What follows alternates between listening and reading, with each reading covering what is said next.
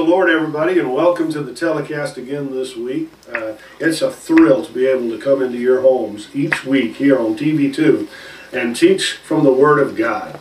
Just, you know what, if I can give some hope, some encouragement, sometimes a little correction maybe, observation, but always under the anointing of the Holy Spirit and the power of the blood of Jesus, backing up the things that we're saying from the Word.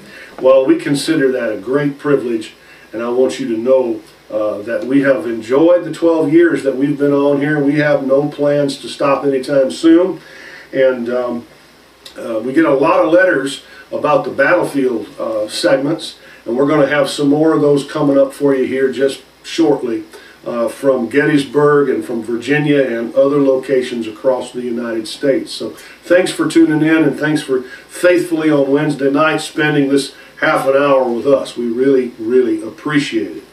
Today I just want to talk to you just for a few minutes. We're going to give you a lot of scripture today just about God's promises.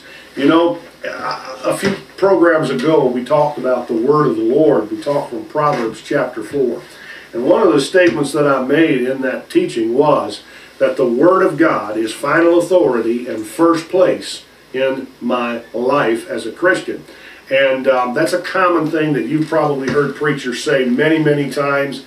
And sometimes you wonder, okay, well, how do I do that? How do I make God's Word my final authority and give it first place in my life? And of course, we covered that in that program. We attend to it. We pay attention. We incline our ear. We listen with both ears, not just with one. Okay? We speak it out of our mouth. We buttress the promise of God with our hearty agreement. And not that the promise doesn't need my agreement. The promise is true whether I agree or not.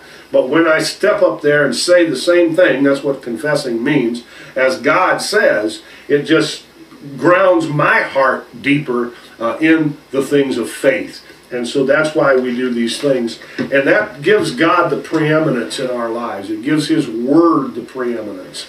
And that's what's going to pull you through, ladies and gentlemen, in a tough situation. In times like we're living in today, where we don't know from one day to the next what we're going to face necessarily.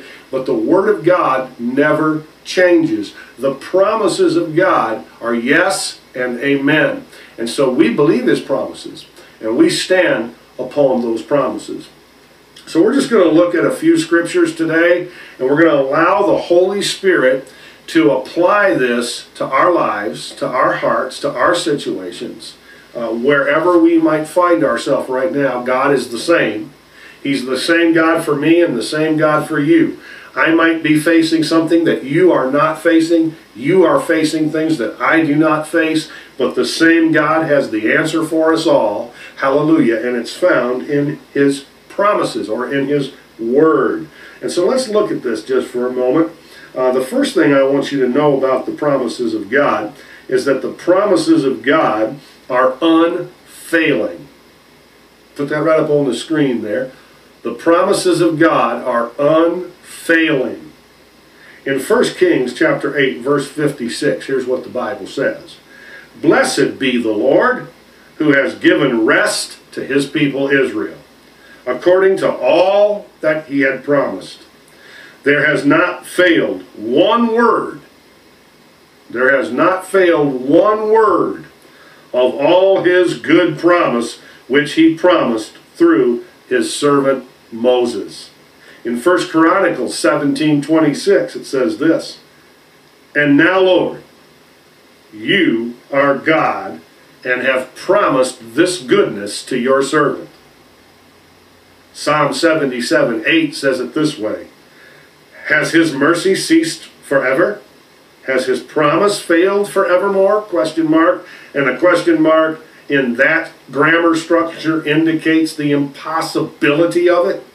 In other words, it's impossible for God's mercies to cease forever. And it's impossible for His promises to fail. Glory be to God. So we understand here that the psalmist wasn't asking a question, even though there's a question mark in the structure of the sentence. Grammatically, what it was declaring was the impossibility of those things ever happening. Praise God. In Psalm 111, verse 5, here's what it says.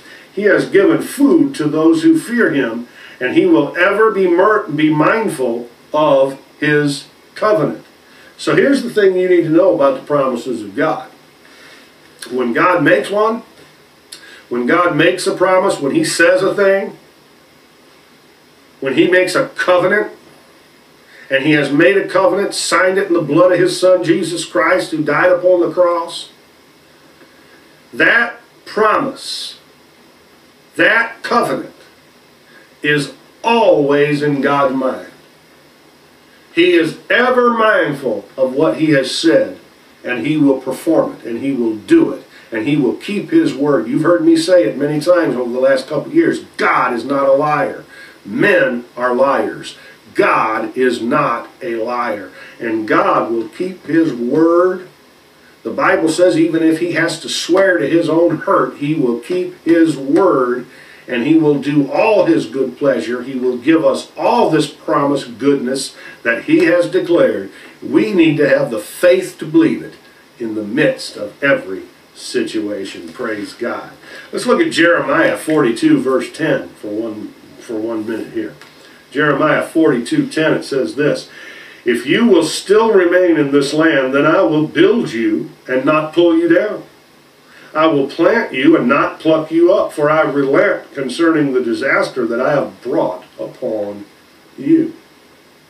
Zechariah 4:9, the Bible says this: the hands of Zerubbabel have laid the foundation of this temple. His hands shall also finish it. Then you will know that the Lord of hosts has sent me to you. So we see that the promises of God, first of all, are unfailing. And secondly, the promises of God are assured. They are assured by divine ability. In other words, we're not getting a promise from some little old midget over here, spiritual midget, that can't do anything. We're getting a promise from God who has all power, and because of his divine ability, it guarantees and assures the promise. Let's read a verse. Let's read here in Romans 4:21. And this, of course, was Abraham. And it says that he was fully convinced that what God had promised, he was also able to perform. You see, there's no reason for you and I to walk around in our Christian lives half convinced of the willingness and the love and the power of God to intervene in our lives and give us what he promised, because we can be fully convinced because of his mighty power. We know he can do it, and he has said he would do it, and he does not lie. God is not a liar. So there's no reason for us to be anything other than fully convinced. The rub comes and the struggle comes in the midst of that moments where the flesh and the spirit are engaged in warfare. And again, our ground is right here. It's the word of the Lord. That's what we stand upon, that's what we lean upon, and that's what we function in those moments. So the promises of God are unfailing, they are assured by divine ability, and they are, every one of them, grounded in Christ. In Christ. Let's say it this way.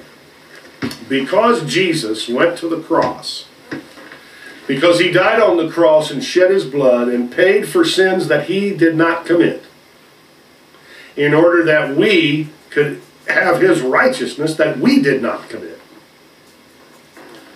He paid a debt he did not owe, so that's my debt that I could not pay.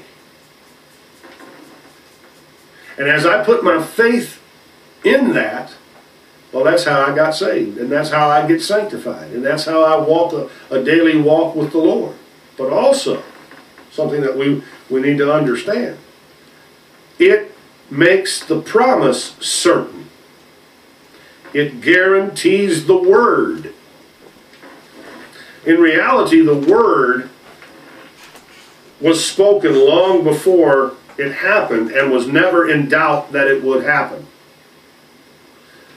At the same time, the death of Christ upon the cross makes the promise sure. to all the saints.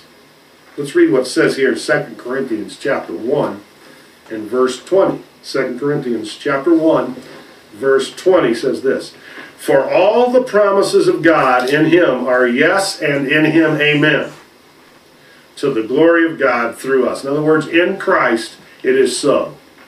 In Christ there is salvation. In Christ there is victory. In Christ is the baptism in the Holy Ghost. In Christ is divine healing. In Christ is prosperity and blessing. In Christ is the fruit of the Spirit, the gifts of the Spirit, the power of Almighty God to work miracles. All of it is in Christ, and it's yes and it's amen. It's go after it. It's go after it. Go forward. Hallelujah. So when we have needs in our lives, when we have things that we desire that God has put within us, God is not obligated to honor necessarily what I want, but he will honor his word. And so when he puts a word within us, we can rest assured that he will give us the faith. Faith is a gift from God, and God will give us the faith to be able to see the thing accomplished that he desires accomplished in our lives, in our homes, in our marriages, in our ministries, in our occupations. There are no limits to God. And there's no limits to his word other than those limits that the word has set for itself. Okay? There's no limit to God other than the limits God has set for himself. There are some things God will not do. And so you waste your time when you ask him to do it. He's not going to kill your neighbor. Okay? I mean, there's some things that God's not going to do. We don't ask crosswise with the character of God. But when we ask according to his word, according to his wisdom, according to his will, and according to his character, and we're in Christ, we get the thing that we ask of. And 1 John chapter 5 tells you that. 2 Corinthians chapter 7, verse 1. Here is a way that we need to be grounded in Christ, and we use the promises of God to get us into position to receive in this area.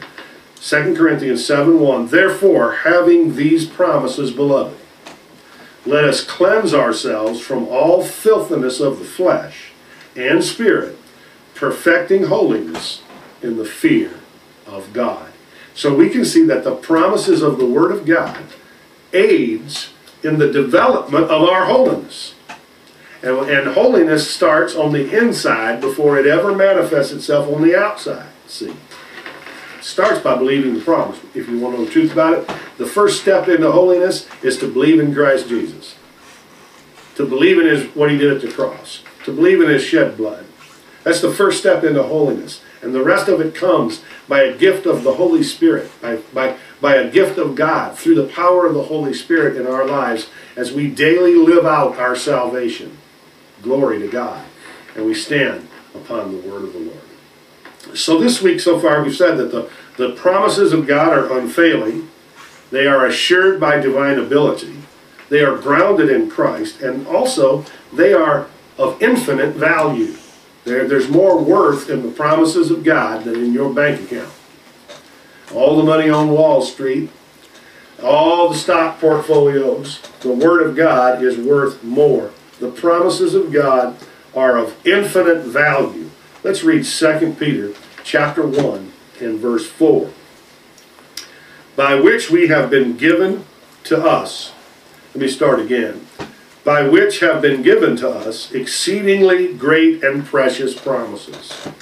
Hallelujah. Every one of the promises in this book are exceedingly great and exceedingly precious. "That through these you may be partakers of the divine nature." Hallelujah. Not allowing the old sin nature to rule in your life anymore. But you can actually be a partaker of the divine nature of God through the promises of the word of the Lord as they are anointed by the Holy Spirit and applied by the blood of Jesus to your life and to your heart. Okay? That you may be partakers of the divine nature, having escaped the corruption that is in the world through lust. Somebody asked me one time, if you preach that God will prosper and bless you, are you one of them there prosperity preachers that your focus is on money? No. I've escaped the corruption of this world because of lusting after these things. Doesn't mean we don't want things, doesn't mean we don't need things, doesn't mean we can't have things. But what it does mean is my motivation is the Spirit of Jesus Christ. And my motivation is to please God, to live my life coram Deo, in the face of God, in everything I do, pleasing to the Lord. And with that as a foundation, and that is the foundation, that's every one of these promises and statements about promises that we've been reading shows us that that is the foundation, is that you and I might be pleasing to the Lord. Well, God delights in the prosperity of His servant in that situation. And prosperity is relative anyway. For some people it might be you have a money need and God meets it. Other people, they need a cow in the backyard. They need some chickens, some eggs. See, prosperity means different things to different people. And prosperity is not evil. Money is not evil. The love of money is evil and falls up underneath this corruption that is in the world through lust that you and I have been delivered from if we put our faith in Jesus Christ. And if the Holy Spirit is flowing in and through our hearts, then we can have things without things having us. And we can have blessings and be a blessing instead of hoarding it all for ourselves. And so no, I'm not against prosperity. I'm against greed, and I'm against hoarding and the different things of that nature, but I'm not against prosperity because God's the author of everything good. God's the author of prosperity. So these promises are of infinite value, far more value than gold or silver, far more value than diamonds or fur coats or fancy houses and cars. The promises are the value that we should seek after in our life. Hallelujah. And finally, for today, these promises that the Lord gave us, He gave with the idea of culminating in everlasting life. Let's read 1 John 2:25. And this is the promise that He has promised us. So this is the promise of all promises right here. Eternal life. Let's read that again. 1 John 2:25. This is the promise. Jesus once said, what would it profit you if you gain the whole world and lose your soul? I want you to think of that for a moment. What does it profit a man if he gains the whole world, all of the houses, all of the lands, all of the automobiles, all of the money, all of the suits of clothes, all of the technology, all of the mutual funds, all of the bank accounts? He has it all, but he loses his own soul. How does that benefit you? And of course the answer is it does not benefit you at all. Because as Billy Graham once said, I have never seen a hearse rolling down the highway with a U-Haul on the back of it. You are taking nothing with you when you leave here. Nothing's going out of here. Except your body's going into the dust of the earth and it will become dust again, and your spirit will either go to heaven to be with the Lord God or it will go to hell and be with the devil. But you are not taking your riches with you. And so we shouldn't set our heart on those things. And the promise, the granddaddy of all promises, is eternal life. And along the way, we need the other things He's promised. And so He has dedicated Himself to provide for us on our journey. Isn't that a great God? Isn't that an awesome and wonderful God? That all along the way, He cares for us each step of our journey. That's the God that we serve as Christians today. Listen, I want to invite you, if you don't know the Lord Jesus Christ as your personal Savior, I want to invite you right now. I didn't finish this message today, but I sensed the Holy Spirit telling me to quit and to have this word of prayer. One day, I was lost, and I was in your position, and I kind of know what you need to say. But the words that I say, you repeating them, will not save you. But if you believe in all of your heart you can and will be saved right here today in front of your television set. So let's pray together, can we? Dear God in heaven, I know that I'm a sinner, and there's nothing I can do to save myself. I don't have the ability nor the power. But I have heard the story of Jesus, and you sent him to die in my place on that cross of Calvary and to bear my sins, to pay for them. And oh, I receive that right now.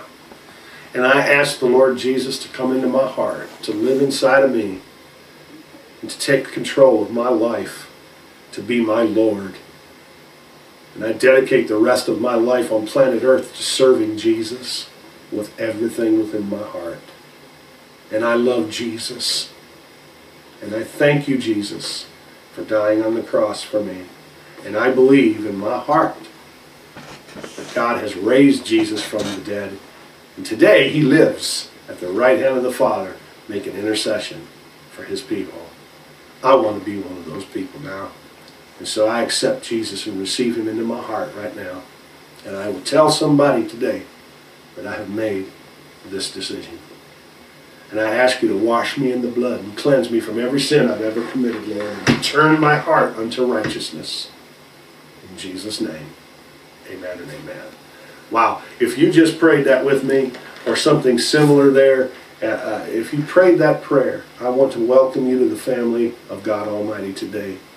Somebody said, well, you mean God's not the father of all men? No, Adam is the father of all men. God is the father of those who come through the second Adam, as the Bible describes, Jesus Christ. And so you remember in John 8:44 where he said, you are of your father the devil. Well, see, you don't want to be that. You don't want to, we all were one day that, because we were children of Adam, and in Adam, when he fell, we fell. And when he sold out allegiance, we sold out allegiance because we were in him. Well, now, when you received Christ, you are in Christ. You're in the second Adam. So when God is pleased with him, he's pleased with us. When Jesus has overcome, we overcome. When Jesus has victory, we have the victory. We just need to keep believing. Keep believing. Keep believing and standing in faith. And God will move mighty mountains in your life with his more mighty power. And he'll bring you to look more and more like Jesus all the days of your life. Now that you've started this journey.